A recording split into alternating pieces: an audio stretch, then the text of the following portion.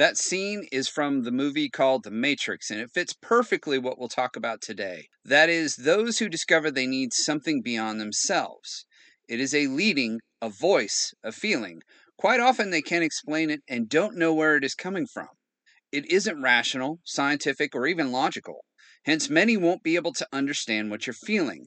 Many will tell you to ignore it and you'll be fine. But if you're like me, you won't be.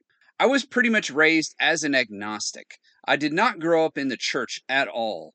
My parents were mostly secular and not too religious when I was growing up. But I had this sense of impending doom. It wasn't something that was going to happen in my life that would be bad. Rather, it was if I died, I knew I would go to hell. I wasn't raised to believe this, didn't go to church, and ran from anything that would remind me of this feeling. But, just like the movie clip, I had a feeling all my life I couldn't explain, and it was a splinter in my mind, driving me mad. Perhaps that's not you, though. Maybe you just heard something about this Jesus thing and you were intrigued. Whatever it is that is making you contemplate Him, that is emphatically the first step in salvation. You see, we Christians are a strange bunch of people. We believe in something we can't see and say we have a problem everyone denies that the only person we can't see has a solution for. It is definitely something very different. The Bible states that all have sinned.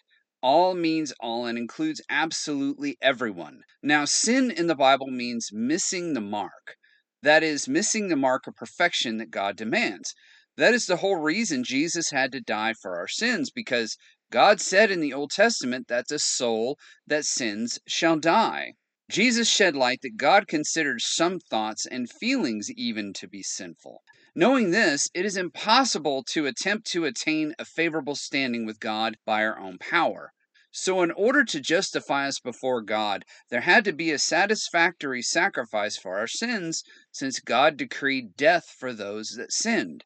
This is where the work Jesus did for us comes into play. He lived the perfect life, and then he died on the cross for our sins. He then rose from the dead, showing God accepted his sacrifice on behalf of those who would believe. There is something that sets Jesus apart from all other religions in the world. He is even set apart from that which foretold of what he would do, that is, Judaism. The religions of the world say do this or that, and then maybe you will attain salvation, paradise, enlightenment, or nirvana. But Jesus says something completely different. He says, believe and you will be saved. That is all you must, quote unquote, do for Jesus to grant you salvation. The principal verse for this is John 3:16, and the Apostle Paul backed it up with Ephesians chapter 2, verses 8 and 9. Jesus was foretold of in the scriptures of Judaism, or what we Gentiles, or non-Jewish people, call the Old Testament. I made a video on this channel called Israel the Messiah, where I highlighted many Old Testament passages that prophesied the coming of Jesus and what he would do for us.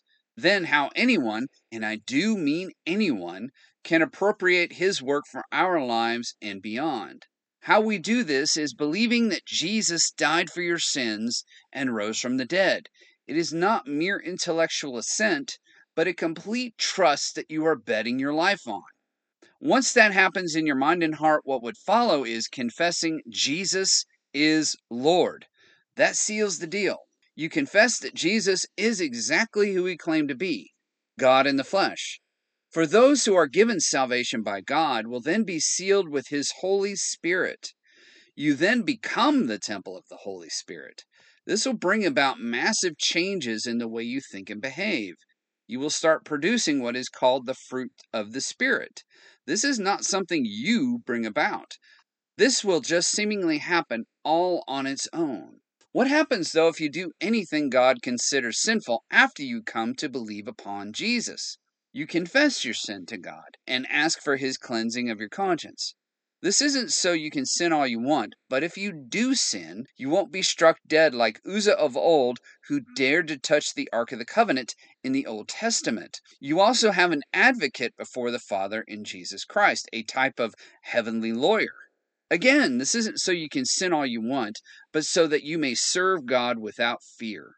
Jesus also assured his followers that no one could snatch you out of his hand, because Jesus is in the hand of the Father. The Bible does tell us to make our calling and election sure as we progress. But in the very next verse, Paul tells us this is God working in us to act and will according to his good pleasure. Once you believe and confess Jesus is Lord, the Bible says you are saved.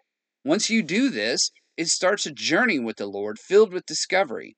The next step is getting into God's Word, the Bible. I'll go over that with you next week.